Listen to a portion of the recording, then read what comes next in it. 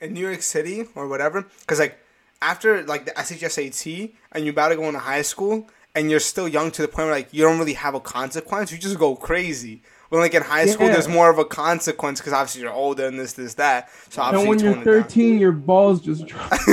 Yeah, so you're trying to get it in there. Like, yo, how can I impress this girl? You know.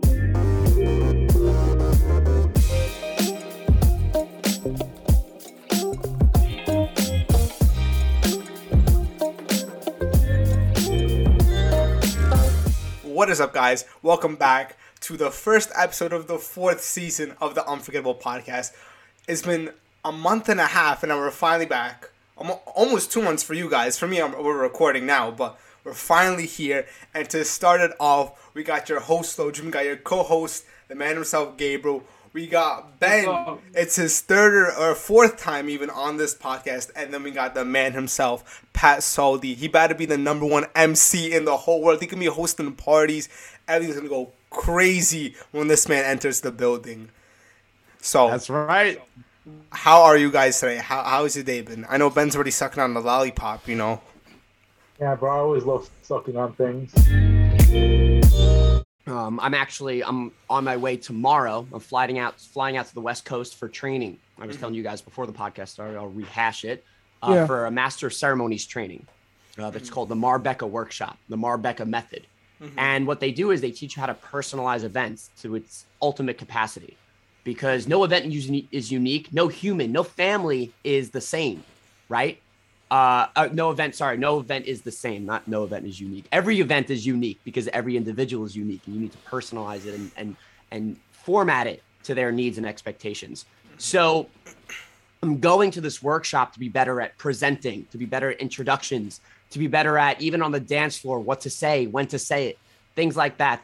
I want to polish myself because I'm looking to do this full time, and I love it. And I'm going to be honest, it's people like you guys, you know, Ben, Gabe, Sean, making connections afterwards. I'm a people person first, right? Being able to make connections with people at an event, laugh, talk, dance. Who doesn't love to do that? So I found my calling, and it's because of the people I work with, or the people I work for, I should say. Mm-hmm. I got you. You gotta learn how to like marry people too. Like, you know, you gotta be that guy that says you're gonna be the one announcing at the wedding, and you're going to be the one standing there next to him. I announce Sean and Ben, husband and wife. Yeah, that's right. You may now kiss your groom. Yeah, exactly. It's a whole different story. Wedding? Yes, Sean. I was just going to ask, how did you hear about this workshop?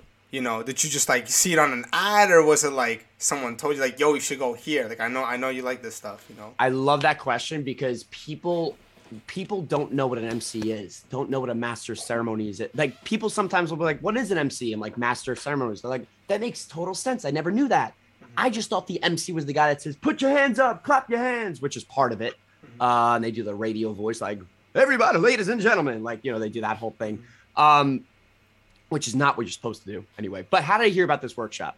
So I was working for a company. My former company was in Staten Island. And I was just doing this part-time. I was in college, and I would, you know, go work events on the weekends and then come back and party with my friends afterwards, meet them around 12 o'clock, 1 o'clock, still had time to, you know, live my college life, college experience still. And after a while, emceeing started to become dry to me. I felt like I was just saying the same things over and over. There was no substance to what I was doing. I didn't know my why.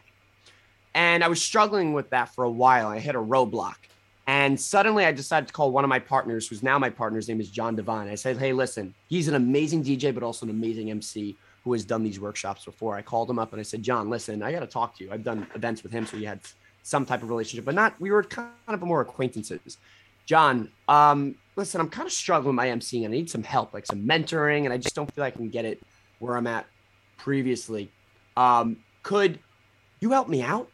And we kind of like hit it off, and I wanted to really work with them because I saw the caliber at which they performed, which is unlike any other company I've seen before. We're a live events right here, a live events on Instagram. Follow us. And nothing against my former company, by the way. I want to make that clear. Those guys raised me, curated me, and nurtured me to become who I am today. And they gave me the opportunity. And I love those guys to death at my former company. But everybody just needs to make a switch. You know, some markets are, you know, and it's just business. And I love those guys to death. And I hope they know that. And they do know that. We talk from time to time. We're so good. And I'll do events with him, events with that former company from time to time. So John tells me, he said, hey, listen, come over to my house. Let's talk. And we just chatted it up. And I said, yeah, like, you know, I really want to work with your company. Mm-hmm. Now we get into Aldo Ryan. You guys don't know who that is, but he's one of the best MCs I've ever seen. Probably the best MC in the East Coast. You think I'm good? I learned everything from him. He's taught me everything, mostly everything I've known. He's done all of the trainings. He has an energy that is effervescent. It is like no other. Effervescent is one of the words he uses. And he's my mentor. And he told me, he said, if you want to be as good as me, John, these top paid MCs and DJs around the world, you got to do these workshops. Not because you don't have it in you already, but the workshops are going to bring it out of you. They're going to watch you and critique everything you say. And they're going to polish you up. They're going to stop you, say, hey, you're too stiff. And I'm excited for it. So how did I learn about it? It was Aldo Ryan. Aldo, who was my mentor now, he told me all about it. The Marbecca Aldo Ryan, I want to search that up. Follow him on Instagram. Yeah, he's on follow him. He's on YouTube, especially. Look at his shows. Look at how he does introductions. He personalizes weddings. He personalizes all events, and that's what we do. That sets us apart from the commodity. So, you ever go to an event and the introductions is kind of what I did with Benji and Gabe along the lines of it, not more or less, I should say. Where you go to an event. And the DJ says, all right, guys, we're going to celebrate Abby's bat mitzvah. Everybody excited to celebrate with her? Woo, yeah, okay, great. All right, let's welcome the mom and dad, Regina and Felix. Woo, okay. All right, Gabe and Benji. Woo, okay. And then guest of honor, Abby. Happens every single party. What happens is guests become numb to that. They become numb to the idea of the same old introductions, formalities, candles, blessing of the challah. All of these things. Well, it's your job as a master of ceremonies to remind them why we're doing this. Why are we doing a grand introduction? Why are we doing the candle lighting ceremony? Why are we doing the blessing of the challah? Why are we dancing? Why are we here? Like, people forget why we come here. They think, oh, I just got to be here for that. No, we're reminded. And it's your job as the master of ceremonies to remind them why you're coming to this event to celebrate with Abby, and you give it your all. And it's your job to start it as an MC, as entertainers. Right. But remember this. And this is what my mentor Aldo tells me. It starts with you, but it's not about you. That is a good quote. That is wise words. Because yes, you are responsible for facilitating the energy, facilitating the dance floor, facilitating the formalities, the festivities. But the spotlight's not on you in the end. Okay? Mm-hmm. It's Abby. It's Benji. It's Gabe. It's Regina. It's Felix. And when Sean had his bar mitzvah, it's about Sean and his twin brother. Right? Twin brother? Is he twin brother? No. He did not want to have it. He's a year and a half older-ish. He didn't want to have it his year. And then I was having it. My parents were like, look, he's having it. You got to have it too. Just come in. So we did your spotlight pretty much. Yeah. But so you guys get it, right? That's my job. It's finding that balance between putting the attention on me to kind of break the ice and have those reservations from your guests kind of be released. But also at the end of the day, just saying, all right, good. I warmed you guys up. Let's focus on Abby tonight. Yeah. Make this special for her because she only gets one. She only gets 2 dances with her father. 2 special dances with her father, right? Which is really remarkable when you think about that. So, well, you could always have a special dance. Just dance. Maybe Sweet 16, but I think like Bar Mitzvah and the wedding is the that's what I meant. And Sean, I agree with you in the sense of, hey, listen, you're at the house and a song comes on and he's like, honey, dance with me. I want to dance with my daughter. Yes, but there's something about there's more emotion and sentiment when you're at a celebration with like 100 people and they're gathered around the dance floor. And I say, listen, I like to ask Felix, Abby's proud father, to escort her to the center of the dance floor. Mm-hmm. This is the first man in her life to ever hold her, love her. And when you bring value to that and your words hold value and you kind of describe that and you set the scene people really tune in to what's about to go on. Mm-hmm. And that's what your responsibility is as an MC. Mm-hmm. Yeah. Honestly, the coolest. Yeah, go on. It's an important moment. It is a very important moment. Like, father-daughter dance. But sadly, me and Gabe sadly missed it. We missed it. Well, it's always on video, but like, I tap on my mom and I'm like, how long is the dance? So it's taking a while. We go out for like 15 minutes and then we come back. We're like, when's the dance? It's like, it just happened. And we're like, oh my God. Me and Gabe missed the dance. Well, all the boys, all us, we missed it. We were outside. We didn't realize what was going on. This is my problem, though. Why didn't you had a bar mitzvah, right? Yeah. So why didn't the MC? You had an MC? No, I'm talking about at Abby's bar mitzvah. Oh yeah, we wanted to get you on. Yeah. No, we missed it. Like we weren't in the we missed the father-daughter dance. Yeah. Oh. Yeah. No, you have it on video. Okay, I thought you meant you missed yours. Still waiting for the video. It's been like a month already or two. Oh, we have like the video of the father-daughter dance. People are recording it, but like, I think it's all because like they're trying to make it like they're trying to edit it and make it like good. No, I want the uncut footage. I want to see everything. Get the uncut footage too. I think. And honestly, here's the thing. And I'm gonna hold myself accountable. Here's why. Yes, you guys should have been there because but it's the MC's job before he starts a certain festivity, ceremony, formality, any type of thing. He has to make sure the VIPs of the event, the very important people, the brothers, the mom, dad, guest of honor, are there to see it. So yes, of course you guys should have been in that room, but I should have been looking and saying, wait. And this is part of the learning. You mess up. Listen, you're just like comedians. They bomb sometimes, or they like, oh, that joke didn't work out. I'm gonna go back to the drawing board and fix that. That's on me, because what do MCs and entertainers promise? DJs promise. They promise effort, but they also promise a result. And they promise that, they're going to do everything in their power and they're going to be aware of everything that's going on. And they have to hone in, especially they have to prepare for that. You only get one. And think about that now. Now you guys are talking. You're saying, we missed it. Oh, I'm so mad. So I was upset. upset. Yes. And that's no matter what the circumstances are, it's your job to kind of say, oh, hold on for a second, everybody. We're going to start the father-daughter dance now. We need everybody inside. So yeah, that's my job. And I had to execute that. And that's why Pat is going to tomorrow on the flight. He's going to the workshop. He's gonna learn. They're gonna point it out from. He's gonna learn everything. There you go. That's how he's gonna improve. There you go. Yes, no, sir. exactly. The coolest part about watching you is like, I guess maybe kind of being an entertainer myself with the podcast is just seeing like the different like, I don't know if you're taught these or like you just took them off one, but like the little like psychological like things like to like get people hyped up. Like I noticed there were like little psychological tricks using to get people's attention, get them hyped up. And I was thinking in my head, I'm like, I do that too. I do that too sometimes, and I do different things. So like that was the coolest part about watching you. There's a lot of things that I'm doing that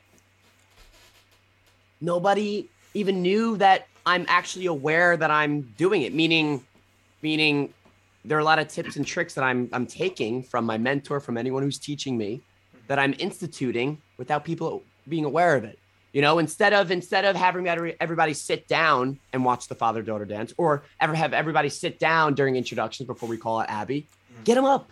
Start, get the energy, just the idea, just the simple command or request invitation for everybody to rise from their seats, stand up, already gives that introduction much more power. It holds much more weight. They're more focused. They don't have to be looking at each other, right? They have to focus solely on the dance floor because they're forced to. And then they're like, okay, I get what this party is about. This is not just every party, right? This is not just every party I go to. This guy's not just running through the motions. He's Pat's party. There's detail. What'd you say? It's Pat's party. Pat's party, but more importantly, it's Benji's party. Yes, sir. Yeah. Oh, for the rest of my life, if I'm still living in Brooklyn in this area, you already know. When Benji turns 21, we gotta have Pat come in and host. We all gotta go crazy. Pat, I guarantee that if in this many years you're still going to be an MC, my children's bat mitzvahs and bar mitzvahs, you being called up right away. Oh, That's right. You call live events. We are going to handle. There's so much we do, and so much exciting stuff we do that sets us apart from every other DJ company, which I love. That's why I literally made the switch. I took a leap of faith and I said, I'm joining you guys. yeah. So you got to take a step up. Sometimes you got to take the leap of faith. See if it's really going to pay off. Yeah. May I ask a question? Like, even before you joined this new group of people, what did you just start doing? Like your first ever party? Did you do it because you had an interest in it, or you were like, oh, I just need a quick way to make money, let me try it out? All right, let me tell you the story. So, that question, when people go, how'd you get into this? Because not many people say, I want to be an MC.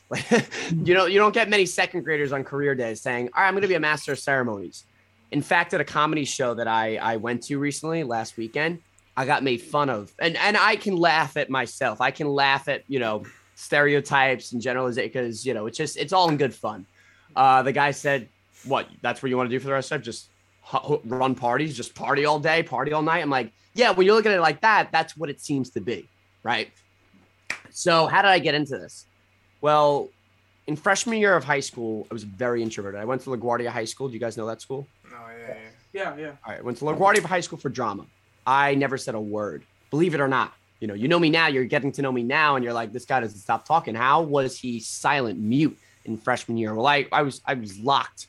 I had a lot of reservations. I was afraid to speak up, afraid to let loose, afraid to do all of these things just to be myself.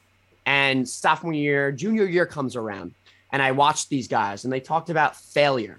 Freshman, sophomore year, I was so afraid to fail, make a mistake, have people judge you, or just kind of go, just kind of laugh at you or look at you weird if you said something that's truly unique to you. And finally, I watched these guys, and they would go to just these random people off the street and just start talking to them. And some of these conversations I had with them were awkward, and I'm cringing as I'm watching these videos. They're like social experiment type of guys. And then they say at the end, they say, all right, you watched those videos, right? Well, yes, it was awkward, but the important thing about it is we weren't afraid during that awkwardness. We weren't afraid to kind of be ourselves, meet strangers, whether it's a girl or a guy, and just take a chance, right? Take a chance to make a connection with somebody, whether that's for dating, whether that's for a friend.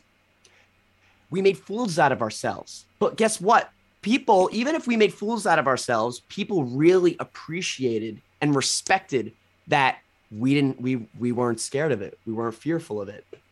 And that lesson stuck with me for a while. So my first Sweet 16 that I ever attended actually wasn't sophomore year. I never got invited. Never got invited to a Sweet 16. Why? I was quiet. I didn't make any friends. And it kind of saddened me because I was kind of out of the loop. And when you're in high school, all peer approval is all you really demand, or really all you want, right?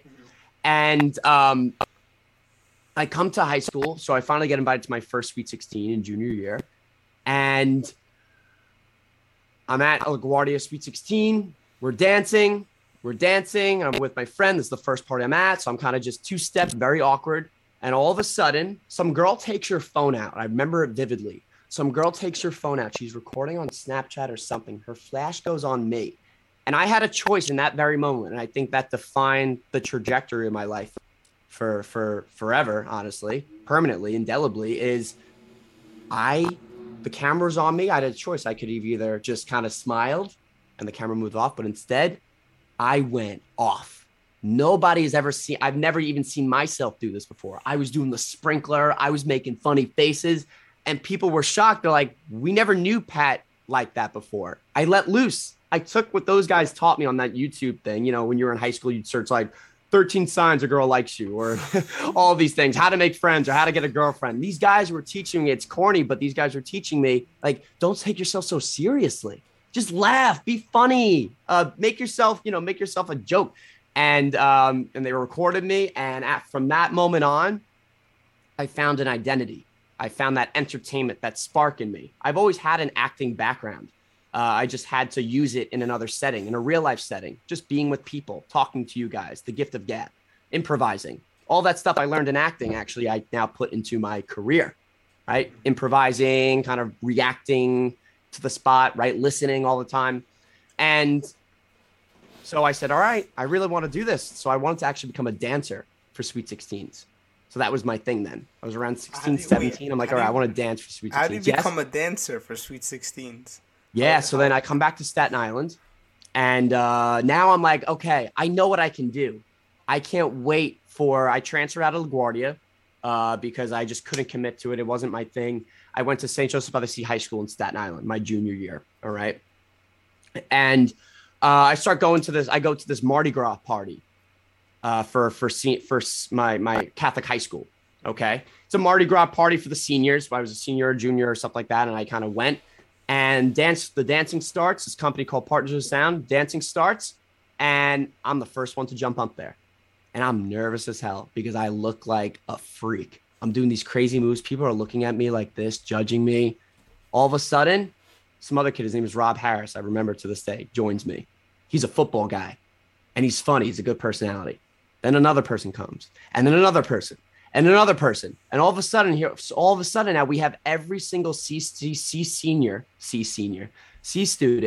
on the dance floor.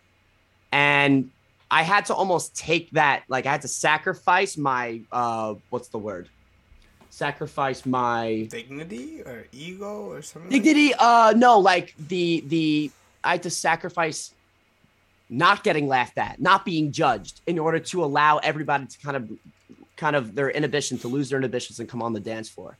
Oh, yeah. And at the end of the night, the company came up to me and said, "Hey, we want you to dance. We're interested in you dancing as like a Sweet 16 dancer. You got a great personality. You got to work on your moves a little bit, but we can work on that." I said, "Great." So I show up for an interview the week after, and I'll never forget it. The guys bring me to their shed, and they go, I met the lead dancer for Partners of Sound. His name is Eric. And it was just me and 3 other guys. And Eric goes, "All right, so this is your interview. We're your Partners of Sound. I run the dance choreography. I run the dance crew, the party motivator crew. We're going to see how you guys do dancing-wise." I'm like, "What?" He says, "Yeah, I'm going to start playing music now, and you guys are going to dance in front of me."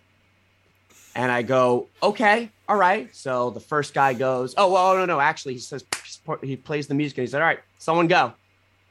And I feel like a pioneer sometimes. Like I'm always the first to do things. I'm always the first to raise my hand in class, always the first to speak up my opinion because nobody else is going to do it, right? When you're in class, you remember that, that awkward feeling when you're in class when a teacher asks a question and nobody answers? Oh, yeah, I'm that guy that's like, all right, the silence is too much for me. I get kind of nervous with that. I want dead air. It's like radio and podcasting. You never want dead air, right? So I raised my hand and I said, and I in that audition, I was the first to go. I did the chicken dance. I did the sprinkler. I did push-ups. I did the spaghetti move like this. Like I just did this crazy stuff. And it wasn't the right type of dancing in that setting. This guy wanted to see if I could break dance. He wanted to see the 2-step. He wanted to see some B-boy steps. And I did not provide that. And at the end, he says, "All right, we'll call you back. We'll call you later. We'll see." Never got a call from them. A week after, I go to my best friend's Sweet 16. And her DJ, the DJ, sees me. And instead of having me go for an interview, the DJ says, "Hey, I want you to come to," their name, the company was called Sound Explosion. "I want you to come to an event in September, and I want you to just dance." And that event that I did in September was my debut into this type of industry. I was a party motivator. I was 16, 17. These girls were my age. I had the time of my life. I had all these girls, with me. I was dancing. I was just living in the moment. I was basking in it. It was one of the most memorable moments of my life. And because I was finally able to attend the Sweet 16 in a sense. I never got invited to them. So I was so hungry for this, that peer approval, as all entertainers are. Some will deny it and they'll say, "No, I just do it for the art." Yes, you love the art of it. You love the art of comedy, singing, acting, dancing, but you want to do it in front of people. That's what you feed off of, that attention. I feed off attention, and I have to be honest with myself. Too many times in life we're told that, put your head down or be seen, don't be heard. But we have to realize that, no, like, what's wrong with being seen? What's wrong with being heard? What's wrong with having attention on you if you're using it for good? And from that moment on, my career took off. I turned 20 years old, And I turned 20 years old, and my boss, I told my boss, I said, listen, I can't keep dancing at these Sweet 16s. I'm 20 years old. I'm growing a beard. Like, I gotta diversify. I have to adjust. I have to adapt. So he said, all right, how about becoming an MC? So my first MCing job was at 20 years old at the Vanderbilt for a Sweet 16. And it wasn't great. I didn't do a great job, but it was my debut. I was nervous. And that's how I got into the position I am now. That's a whole documentary. You gave us your whole life story. Yeah. I don't even have to ask why anymore. You're here to give me your whole thing. That's just crazy, you know. Because like I know like I used to go like have like whatever social anxiety. I watched the same type of videos you were watching, the same exact thing. Did I use anything from them? No. I kind of realized that it's all up to you. Right, like I don't know. I just stopped caring what people think for the most part, and I just went out there and did what I did, right? And also, part of the reason I started this podcast, one was because my mom told me I talk too much and that I should start a podcast.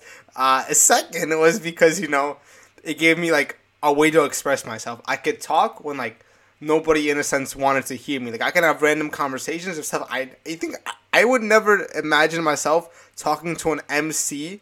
In a podcast and publishing it to the world. I would never imagine that, but now here I am doing it, So it's it's helped me a lot, express myself, which is great. And I think go on. No, you go. I was gonna say, and I think as an MC, you really get to like how you put your personality in like all their heads. We all have like an image of you, this really fun guy. You got to do that with like every party or event you host and everything. And it's like, everyone has this good image of you. However, and this is where what I have to get better at, and I have to acknowledge my weaknesses. One of my weaknesses is that I'm too stiff. One of my weaknesses is that actually I have to actually be more of myself with a microphone. Anyone can say, ladies and gentlemen, they're gonna do blah blah blah blah blah. But how is Pat gonna say it? Right? Be yourself. Don't be Pat Soldi. Be Pat. Be Pat Soldi. Be yourself. You don't have to scream all the time. You don't have to be loud all the time as an MC. That's not going to necessarily harvest or cultivate energy in a room. Sometimes the most powerful moments are when you quiet your voice down. When a sentimental moment is about to happen on the dance floor, we want you guys to please acknowledge us right now because Abby and Felix, Abby's proud father, is going to share in a very special moment. One moment that she really never will get to be able to do unless she gets married. They're going to share this special moment right now as father-daughter. So one big round of applause for them right now, ladies and gentlemen. And when you do that, it kind of quiets people down. They get to kind of zone in, hone in, and be like, wow, yeah, this really is a sentimental moment. So using your voice, being yourself, it's like any artist, you as a podcaster, you guys as podcasters, right? You get nervous in the beginning. You don't know your voice. You got to try to find what works, what doesn't work. It's a constant art. It's a constant artistry, a craft that you're always working on. Yeah, I remember when I first heard my voice. It was the same thing with Gabe. When everyone first hears their voice on a podcast, they're like, that's how I sound like, every single time. It was hard for me to rewatch episodes. Yeah. I still don't rewatch my episodes. But no, that's the best way you learn, though. You have to watch your own film. I don't really watch my film. I see how it is in the moment because I know there are episodes where like in the episode in my head I'm already thinking this is not a good episode, or like in my head I'm thinking like we're having a good conversation. I know exactly what parts to include, some parts to keep out. It's like it's already there in my head. Watching it, I don't know. It's also kind of hard for me because I already know I know everything that's gonna happen. So it's like I expect everything since I'm the one that I edited it, put it all in there. The only thing I have to disagree with, like, all right, just like football players or basketball players, like Kobe Bryant, like they watch film so they can predict when this situation happens again. If I'm ever encountered in this type of situation in basketball, I know how to read the defense and capitalize on this defensive player's mistake when I didn't do it. But thanks to that film, I am now able to see and visualize that and remind myself in my memory that, okay, I know how to finish this off. Or I know how to complete this. So that's why I record myself every time I MC and do my intros so I can watch and go, oh, I didn't say that right. Next time I got to do this again. Mm-hmm. Well, it's good. You learn, you get better. I really admired how you said that, like, you weren't afraid to be yourself in front. Like when you were talking about when you started, like right before you said about your first Sweet 16.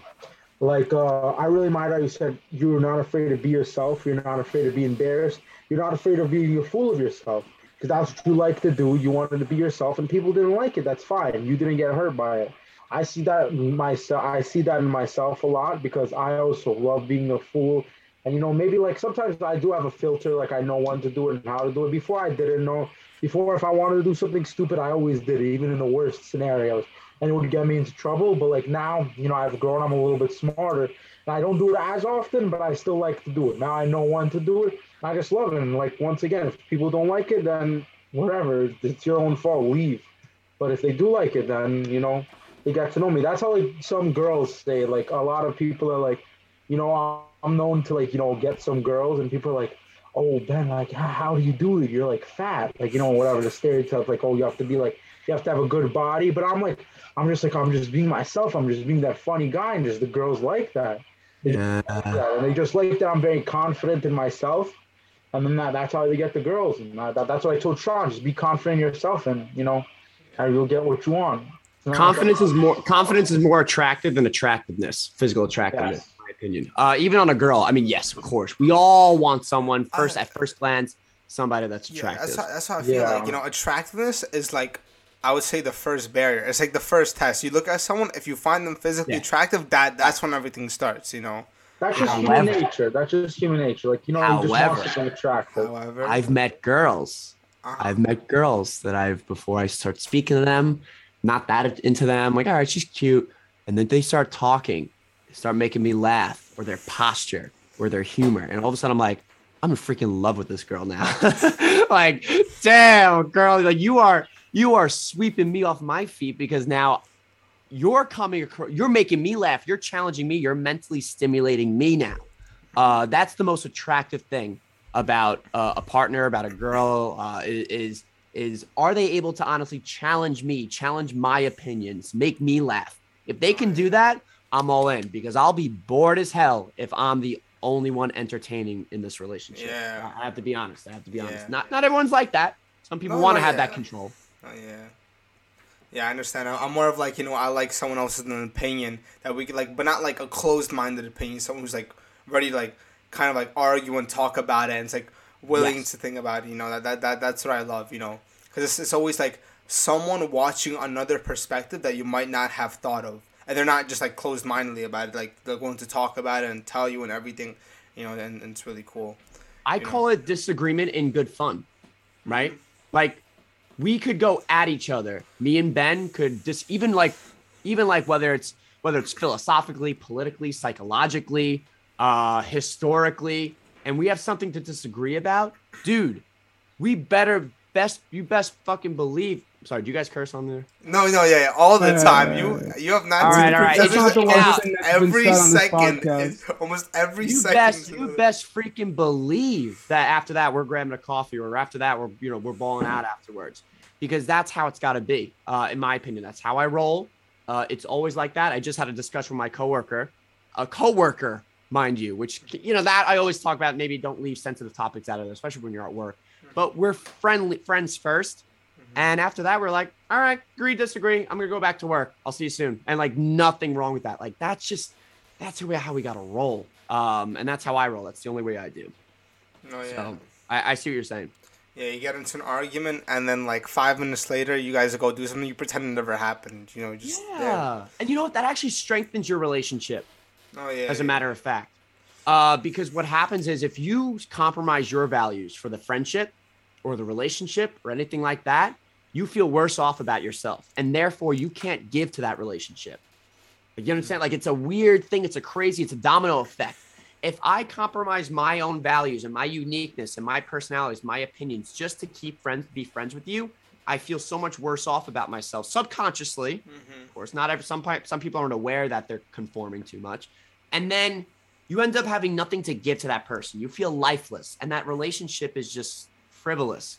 I don't even feel like that's a friendship anymore. Like, to me, like a friendship is like something where you guys can butt heads or exchange opinions, and at the end of the day, be like, yo, we're still cool. We're still gonna go do this, do that. It's like you shouldn't prevent yourself from saying something just so you stay friends with that person, because at that point, it's kind of like a friendship should be both people are at the same value, not one person's higher than another, where this one person over here is trying to change their opinion just to be up here with them. You know, I've had like friendships like that, you know, and I've had to cut them off, not because I don't like the person, but it's kind of like, I don't need someone who's going to follow me. I need someone who will, I guess, have a different view, but will not have like a toxic different view where they'll constantly go off on me for no reason, you know? Yeah. So no, I agree. I agree with you 110%. Like, I see like a lot of that, and like I think in like high school relationships, whatever, there's like that cool group, you know, you want to fit in, you know, you start dressing up nicer, you start like, you know, whatever, doing the things like whatever, I don't know, smoking nicotine, something like that. Like, you know, the cool kids do that, and you start doing it to fit in, and then you realize a lot of kids don't realize in themselves that like, oh, they don't like being like this. Like, oh, you know, I should be like myself. Or some kids maybe realize like, oh, you know, I like being a cool kid. And that's like a lot of things with the friend groups. And like, you know, it's funny because the way actually me, Gabe, and then Sean and Max met up was we were at a party, and like we were like it was the bat mitzvah. It was another one. It was a bat mitzvah. It was like maybe like 8 years ago. I don't remember. It was like I think it was 8 years ago. Yeah. How old is Rachel now? No. It was 7 or 8. How old is Rachel now? 6 years ago. No. Rachel was 12. She's 19 now. She's 19. She's my age. 7 years ago. Yeah. It was Max and Sean sitting across the table in matching t-shirts, and then me and Gabe. And you know, we kind of started like making fun of them. I was like, oh, they looked like nerds, right? They were like wearing glasses or whatever. And we were like, you look at you nerds, like twinning and stuff like that. Wait, pull up the picture, change the background, pull up the pictures so they know. I don't know. I don't have a picture from when we were that young, bro. That was the first day ever. And like then they started bawling at us, like whatever, like you guys are fat, like, you know, don't talk to us. And then we started arguing. We had an argument about it was like a misunderstanding. There's like this thing where they say they use Coke to clean deer blood. They right? do, but they do. I remember that conversation. While I was drinking Coke, we were like, why don't you drink Coke? It was like, because our mom said that there's deer blood in Coke. No, that's what you said. No, they use it to clean deer blood, bro. No, you said that there's deer blood in Coke 100%. I remember that vividly. Whatever, we just started like, you know, butting heads and everything. And we started kind of like laughing at each other's jokes at each other. We started talking, and then we just started messing around. And like, you know, after that, we started hanging out. We even created this thing called the Apple Pact, who would just be menaces to society. So at the bottom of the group, we had like this. It was like boys versus girls. Like, you know, we were like, the girls didn't like us. We were like, oh, we don't listen to the girls. Like, we would have Gabe as his secret weapon. Like, he would pick his shirt off to scare away the girls. And like, you know, we went to a few more parties, and, you know, we started to get to know each other, and we created the Apple Pact. And, you know, this is where we are today, like best boys. Mm-hmm. It's like funny, like, oh, we started like not getting along, butting heads, and then that showed to each other that like we like each other, and even though like we seem different, we really liked each other, and now we're like best friends for those past 7 years. And it's crazy. We only lived like 3 blocks away from each other, 4 blocks. We're like 2-3 minute walk, 4 maybe max away from each other. We live so close we didn't even realize. And now like we see each other like weekly, sometimes, you know, multiple days in a row. It's crazy. You know. Ew, I didn't know that. That's a fun. Yeah, I know that. I hear so many stories about how'd you guys meet? How'd you guys perform? Well, I didn't like him in the beginning. I always hear that. That's so funny. Like almost like. Really but it's not like, I don't know. We didn't. It's not like we really. It's not like we hated or didn't like each other. We were strangers to each other. We were making fun of each other for like, you know. Yeah. Me and Gabe were kind of being the assholes. Like me and Gabe tried to like we really like to be menaces. So we just saw these 2 kids, like, whatever, twinning, like, you know, wearing glasses, looking like nerds. So we just took advantage of it, and we're like, oh, let's make fun of them. I'm surprised Gabe was even, like, on that, too, because, Gabe, you seem quieter. You seem much, like, more innocent, much more innocent than your brother, Ben. Oh, no, back in the day, they were the same person. They were the same exact person. Yeah. Wow, I didn't know that. All right, because Gabe now gives me a different vibe. He doesn't give me that menace to society. Yeah. I used to Well, be you a know, menace to be quiet society now. too. Ben and I used to do some wild stuff. Oh no, like, that's one of the saddest things. Like me and Sean used to be partners in crime. we used to do some And crazy. No, we've and I grown was up now. actually- We No, right I'm now. still He goes the up. criminal, I occasionally, but very, He very, occasionally barely. does it, but Barely. I occasionally invest in crime. Yeah. like, he's the one that he's also like the one in the friend group that mostly riles me down. Like when he noticed, like a lot of people are like they do it. Like our whole friend group right now is actually thanks to like at least we have our own separate friend groups like me and Gabe. But the friend group we have now with like I think it's like 10 kids, 10 to like 15 kids. It's all through Max and Sean actually, because like we're friends. The whole friend group is Max and Sean's cousins, like Max and Sean's best friends since childhood, and then other friends. Now they brought us into the friend group, and now we're all best friends. Yeah. But like out of that friend group, when I would always do stupid things, it would be me and Sean, right? And people would laugh at us. We would just mess around. Then eventually Sean started growing up, and I still stayed as that menace. And then while everyone would be laughing, Sean would be the only one that like would be riling me down. He was like, "Stop it!" He was like, "This is not the time. Like, you can't say this. You can't do this." And I was like, I listened to him, but it's kind of sad. It's like I want my boy back, partners in crime, bro. But like, it's fine. I understand. You grew up. I grew up too. That's why I say now I have more of a filter. Like I always love messing around. Honestly though, like, all right, it reminds Gabe, you were gonna say something. Oh, no, go ahead. Oh, I was gonna say that like it's kind of sometimes it saddens me though. Like I know in high school I used to have less of a filter. I used to like give a shit less, and I used to be even more entertaining, more crazy, like wild, courageous. And as you get older, there are more instances in your life where people tell you stop talking, or don't do that, and it quiets you down. And that's part of growing up and being an adult.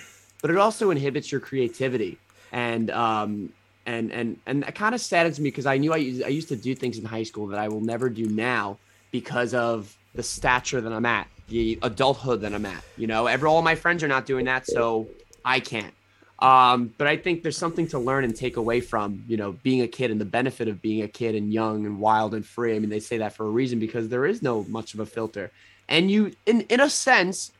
There are better memories, I guess. I don't know. Feel free to disagree, but in sense, more exhilarating memories. Matt, that's better than better memories. More exhilarating memories. There are things I did in my life that I'm like, holy God, that's a story. And I guess I'm a little bit with age or with adulthood, you kind of slow down a little bit. No, I feel like, yeah. Go on, you go. I wanted to say like about like the exhilarating memories, like while I did that. I already said this story about on the podcast before, so I won't say now the Apple story, as you guys all know. I'll tell you that after, Pat, after we already stopped recording. Like now that I look at it, I think to myself, I'm like, that was pretty stupid what I just did. Yeah. Right now I would never do that, but like I'll tell you the story after. It was like I did something. There's some stuff that I did. I'm like, I should not have done.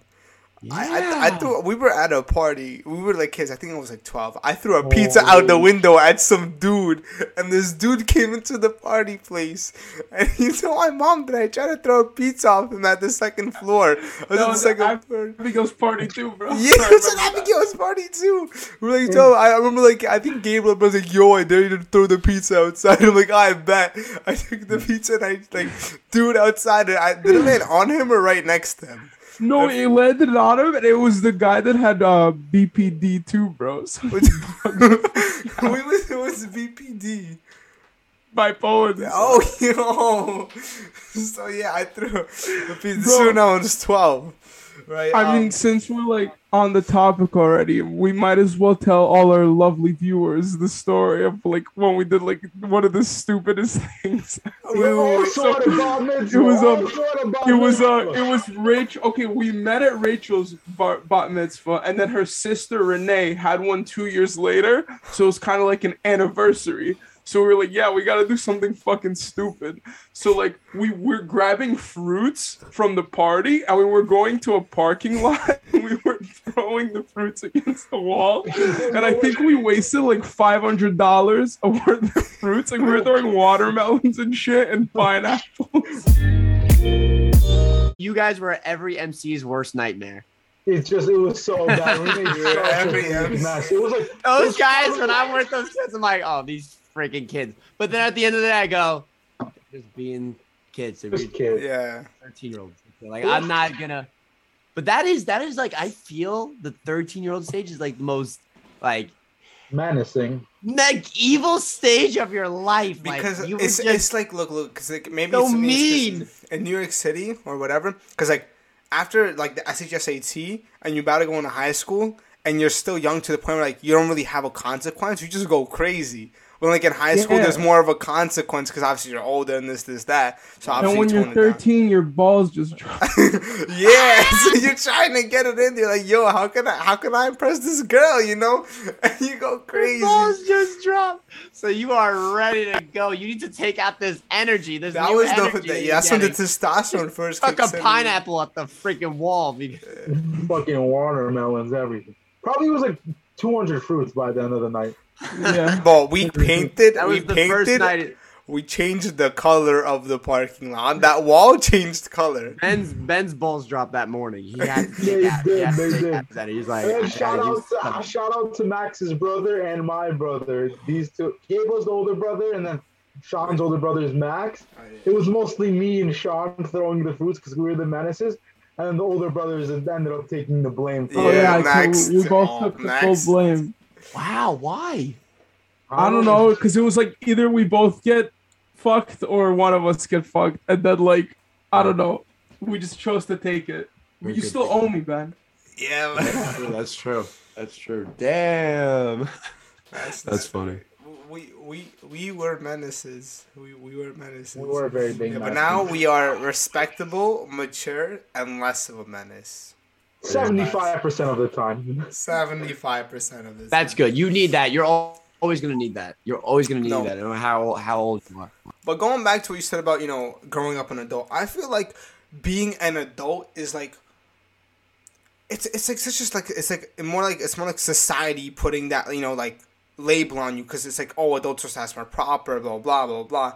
But like are you calling like the fucking billionaires or millionaires that are making a shitload of money, whatever, these celebrities that act like a child, not adults? Like, I'm not saying the ones that are like that are irresponsibly spending their money. Like the ones that are like already like up there, made it, and they're acting like kind of childish. Are they not adults?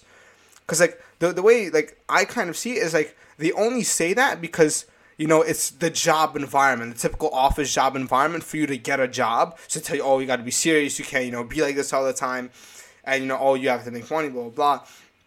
But after you're making money and you stable income, if you're acting like that, they can't really say anything, So it's like celebrities, and it's like celebrities. It's like, well, once they've got there, if anything, they're kind of like, you can't tell me what to do. When you're your own boss, the limits are endless. Well, right? There are no celebrity. Depending, you usually have a label or something. If you're a musician, label. So true. Depending on how high class you are, then like yeah. Look at my oh no, I'm not, that's not a good example. I'm trying to think like comedians, for example. They're their own boss. Right, artists or any type of entrepreneur, they don't follow a time schedule. They don't follow, and in that regard, they can be. You guys know Grant Cardone? Yeah, I've heard. Yeah, Grant Cardone. He's an entrepreneur. He talks about. He said people are so and adults too, specifically, we're so constantly obsessed with limits and what you should do, what you shouldn't do. Whereas in fact, sometimes when people are telling you not to do something, that's more of a signal indicative of you having to make that decision and take action and do that. And what I mean by that is like being an entrepreneur. So having attention on you. I've had so many people tell me, and it stifled me for a while. Stop. This isn't about you. And it makes you feel so guilty and shameful. And you start really like thinking about that. Where he kind of says, dude, where attention goes, money flows or energy flows, meaning the more attention you bring on yourself, it's actually going to make you more memorable. And it's going to, whether it's income that you want to achieve, whether it's money, whether it's just likability or anything like that, that's what you're going to have to do. You're going to have to sacrifice your, reputation, which is being liked by everybody. And you're going to have to sacrifice that in order to, gain that polarizing stature. So Miley Cyrus is a perfect example. Dude, she went off the freaking rails after Hannah Montana. Well, guess what? She became more famous than she ever was after doing that shit.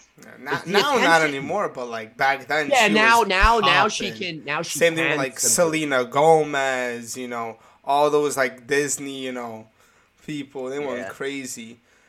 But like, you know, that's the thing. Wait, my mind just blanked out for a second. My bad. But with the whatever people in the industry, right? Like, it's so easy to just get up there now. I guess nowadays, right? Like, I know it's somewhat unrelated, you know, to like acting like an adult, but it's like I feel like people in the industry, most of them, they kind of act childish because they go from zero to hero in overnight or over a week, you know, and then they have all this money, they don't know how to do with it, and they end up like plummeting down constantly. Okay, true. And I think the problem with that is financial literacy. Okay. So people not knowing, understanding finances and how to manage their money.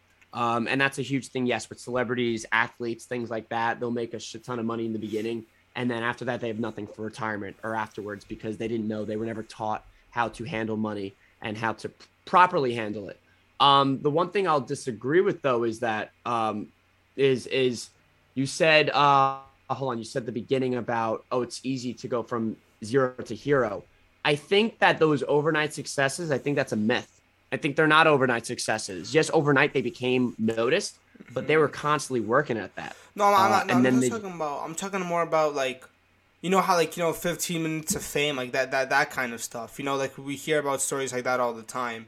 You know, or like you know, like SoundCloud rappers. You know, like people who just, you know, get viral off, you know, one video. Yeah, but I think it's because that video finally clicked, but they were making videos beforehand. Like I personally have never heard about someone making viral videos or a viral like and it was like their first one ever. I think they were constantly getting videos. There was one. I know a few. I think Billie Eilish was one. Her first song, Ocean Eyes, blew up. Yeah. Really? People like saying she's an industry plan or something. But I mean, like people can get a big break from like one attempt, but that's like so rare. It's almost impossible. No, yeah. I feel like they had to take so many attempts. Like they had to make attempts every single day. And then people say, "Oh, they're overnight successes." I'm like, "No, they're not. They've just been misfiring this whole time, but this video finally clicked." But again, Sean, you brought up a point that I didn't even know about. I didn't know that Billie Eilish is. But here's my defense to that, or my argument against it. Counter, just kind of more of a question. Was she producing? Do you know if she was producing content beforehand? She wasn't producing content, but like obviously her brother was like songwriter, and then I'm pretty sure the story was like Phineas, right? He wrote something, right, and she like sung it, and then you know they're like, oh, you know that was something like the producer or whatever, or whoever was there, or like whatever the record label was like, oh, that's really good, you know, and they wanted her to like whatever record it, upload it, and she did it, and it blew up. It got like a bunch of views in such a short time, you know. I'm pretty sure don't base it off that. No. Sure. Like, I'm pretty sure that's how it happened, you know. But I just buy more. I just buy more into the belief about like, yo, they earned that. They earned that overnight. No. She did. They were like around music their whole life. It's not like she just magically grabbed the microphone and she was like magical right there, you know. It was obviously, you know. But I know like, you know, there's like Russ, you know, where his like story is like crazy. He like so many like different albums and projects and singles until he finally got it up there. But now that he's there, you know, he's making it, you know. The big money. Dude, freaking Grant Cardone only became really successful in like real estate and becoming like a billionaire, owning like $1.3 billion in real estate when he was like 45, 55. Like, that kind of does give you hope in a sense of, hey, if I want to get it big, I got to work now. Here's the other thing too. I got to work now. I'm sacrificing personally me for this emceeing stuff. I'm sacrificing my social life, my dating life, a lot of family life, because I'm working 9 to 5, and then I'm putting that money that I make investing into my career, and I'm not going out as much. Not because I don't want to. I really want to. But if I'm really going to be serious about this, and if I want to be the best in the industry, that's in any industry you're doing, any profession you're doing, you are going to have to say no to people and lose people as friends, as family, as close family. Of course, you can't lose your family, but you can distance yourself. And it sucks. It's terrible. But what's more important to you? And people have this different philosophy on life. Some people say, hey, I want to balance. In my opinion, and someone please raise your hand and prove me wrong, but in my opinion, I don't think balance will actually make you successful. I think it'll make you happy, and it'll make you moderate, and it'll make you like, okay, good. But I think those people who were obsessed, like that Kobe Bryant mentality, that Mamba mentality of just you ever see the video of Chris Bosh? The Chris Bosh video where he talks about Kobe Bryant. He says, here I am thinking, I'm waking up at 5 a.m. I'm up before everyone. And Kobe's sweating. He just finished his first workout. This guy woke up at 3 a.m. to start working out. I'm like, I've never seen that in anybody. He sacrificed a common way of living. And I think that's people, I think that's the way, that's what has to be enforced and taught to people, that if you really want to be good at this, you can't be going out to the club. Once in a while, yes, to let off some steam. I'm not someone to say I will never go to a club ever again, but it's not in my best interest if I'm going to be spending money and give it to someone else. I'd rather put into something that's going to make me better. Yeah, I feel like balance is good, but at a time. I think when you're really pursuing something, it should be all in. But like after you think you've had a good amount of success, then you start balancing out a little bit, finding that time for family as well. Because I feel like there's a time that there is. I agree with you. Not a time and place for everything, but like for certain, like where to share your time. Like there are times, where I have, a lot of time put on the podcast, other stuff I've going on, and I spend less time with my family, relationships. And there are times where I put more time with relationships and family because I realize, I haven't done that in a while. I've taken a break from the other stuff, like on my podcast when I'm break between the seasons, and I put more time there, and I shift and I balance it out to, when I need to, so there's a time and place for all of that, That also, I think, shows like a good point of like, do what you think is best for yourself and do what you want. Like if you think that whatever, like let's say like Pat, like if you wanted to be an MC, right, and people were laughing at you like, oh, why would you want to do that? Why would you, like, what kind of job is that? That's like, you should take that as motivation to yourself and say like, that's what I want to do. I don't care what these people say. I'm doing what's best for myself. I'm doing what's making me happy. Same thing in like relationships. There's always going to be like whatever, your parents or your girlfriend's parents don't like you, right? You ask for their hand in marriage, they say no. And then like, the girlfriend could either, or you, if it's in that case, if my parents don't like my girlfriend, you could either like, stay with your parents or do what makes you happy and go off with that girl and, marry that girl. I think like people knowing to be able to know what to do for themselves and what makes them happy, that like makes I think that's what everyone should do. Yeah. Just do what makes you happy no matter what. Don't let people put you down. I think everybody has their own definition of success, and that's fine, and that's actually how it should be, because it's not, and unless I'm coaching you, it's not in my interest and it's none of my business of how to tell you how to live your life. Benji, if you were to tell me right now, dude, I'm not trying to become the freaking best because I know the time, or if you were to say, Gabe, if you were to say, dude, I'm not trying to become the freaking best doctor in the world. Gabe, you're not interested in being a doctor, right? What are you, engineer? No, I am, yeah. Ooh, that's crazy. All right, so say your example, like, yo, I want to be a doctor, but I also want to have a family, and that's very important to me, right? And if I'm not trying to be the best freaking neurosurgeon out there, but that's actually what I want to do. You read my Yo, Pat, where are you getting this information from? Are you not telling us something? Yo, Pat, did you like background research? Like what's going on? What the? That's crazy. Wait, Pat. What is Gabriel's social security number? Guess the. I don't want to release that. I know it. I just don't want to release it. What does Sean want to do when he grows up? What does Sean want to do when he grows up? Finance, Sean? You want to do finance? Oh, like when it comes to like education, actuary. So it is kind of finance. I like how you said when it comes to education. I like that.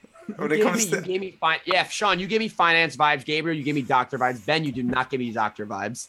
I would not trust you working on my freaking brain, dude. Yo, it's like during a surgery, Ben's like, no, man. Yo, look at this. He's like, he cuts another artery or some shit. If I poke this heart, wouldn't it be funny? Like, I accidentally. Or look, let me move his right arm by touching this part of his brain. Boop. And then we put on TikTok. You were like, what is wrong with this guy?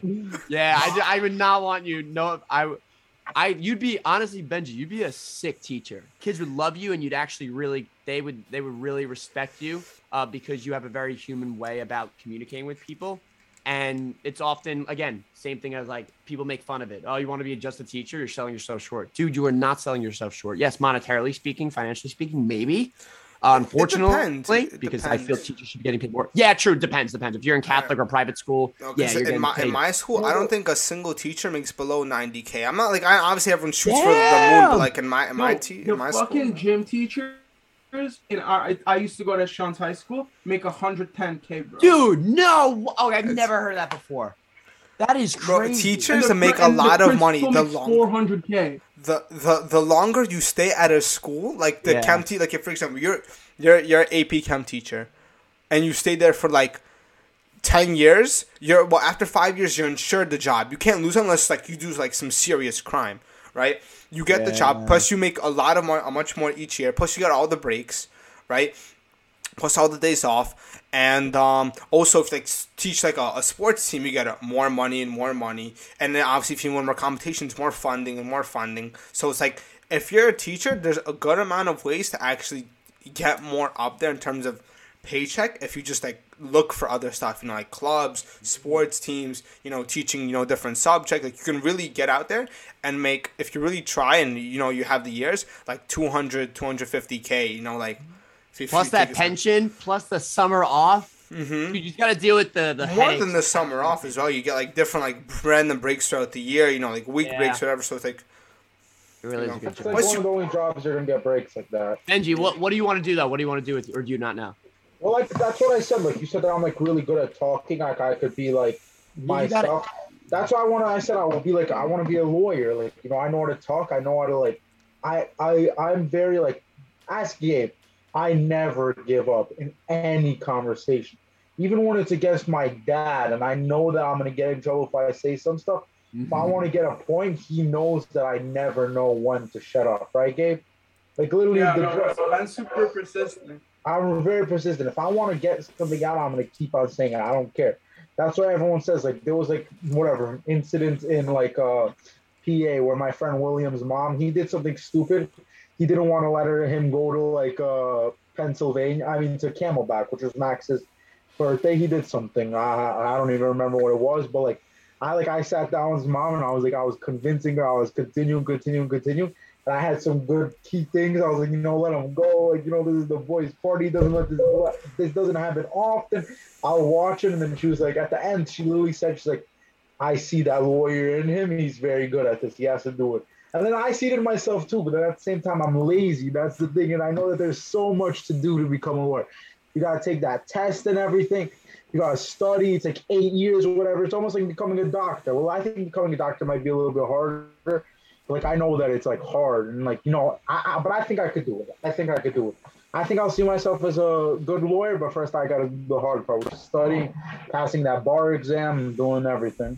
What's going to make it easier for you? What's going to make it easier for you too is answering your why. Why do you want to become a lawyer, right? And it's you won't know now probably because maybe you do, but like I realized my initial thoughts about being an MC was I was so superficial.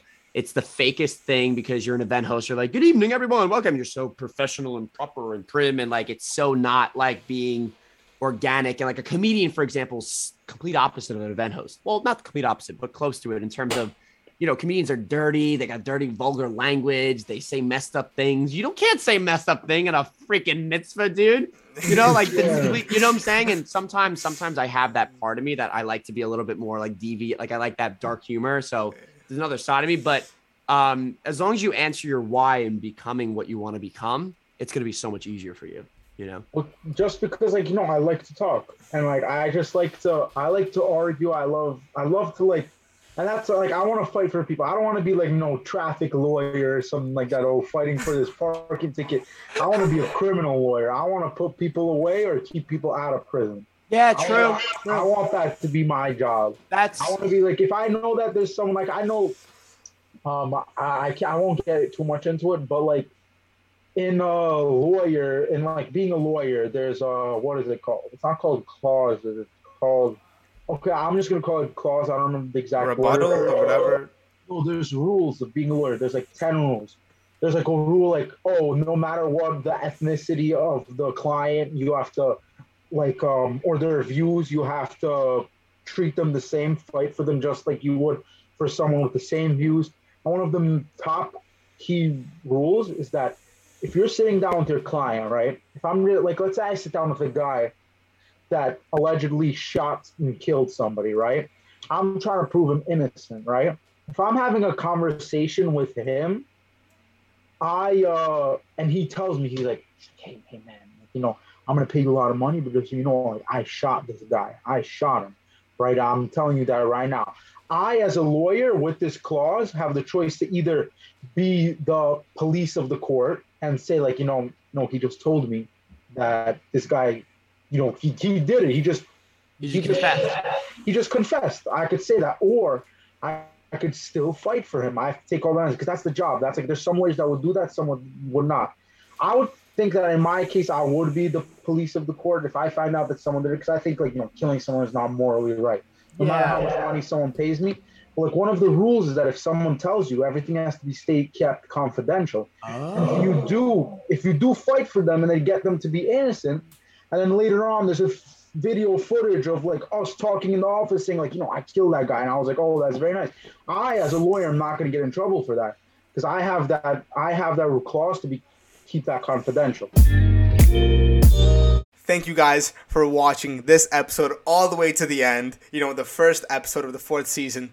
Thank you, Pat. Thank you, Ben, for both of you coming on here. Thank you, Gabriel, for showing up, the co-host, Thank you, everyone watching. Make sure to like and share this episode with your mom, your dad, your grandparents, the MC you find at your bar mitzvah, everyone. And if you see Pat, tell him Slow Dream sent you. Slow Dream sent you. If you see Pat at a party, Other than that, guys, I want you guys to have a great day, great night. Wherever you guys are watching, I hope you have an amazing day. I hope everything stays good for you. And peace. Peace, guys. Thank you.